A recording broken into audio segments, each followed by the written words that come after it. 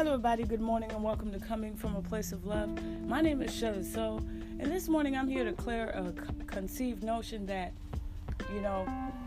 single people give the most relationship advice, and I think that, it just depends, because there are a lot of people who may be physically single because they are in love with people that are just not emotionally available or emotionally mature enough to accept and interpret and give back that love.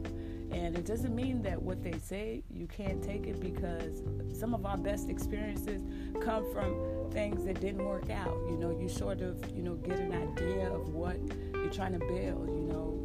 You want something exclusive. You don't want something that everybody's got to share.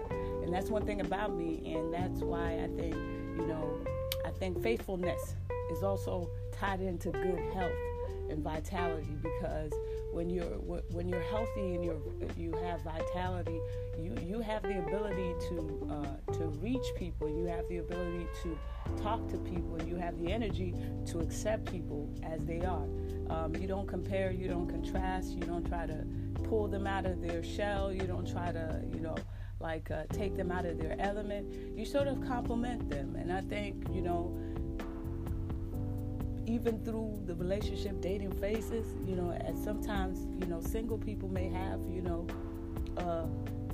a spectator's view of certain things and are able to use wisdom to guide them, to select the right partner. So, are you thinking of falling in love with what could change in a minute, or are you thinking about falling in love with what has been consistent? And that's it, is looking for the consistency in it, because, I'd rather have somebody that I could grow old with and love every single day and learn how to love them every single day than to have somebody who doesn't understand it and just won't learn or grow to understand it. So I don't think you should be checking the relationship status of whoever's giving you wisdom.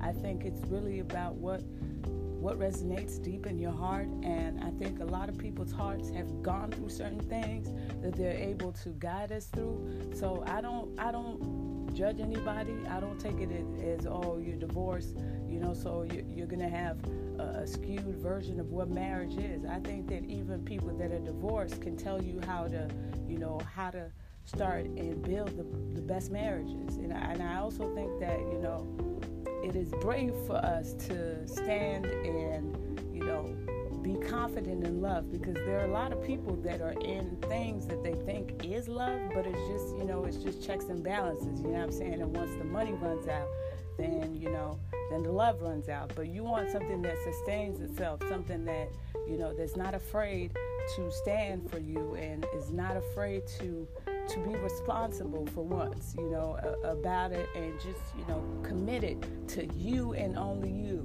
It's not about, the chick across the street. It's not about, the person hawking. It's really not about, somebody who can't, concentrate on one thing and finish it.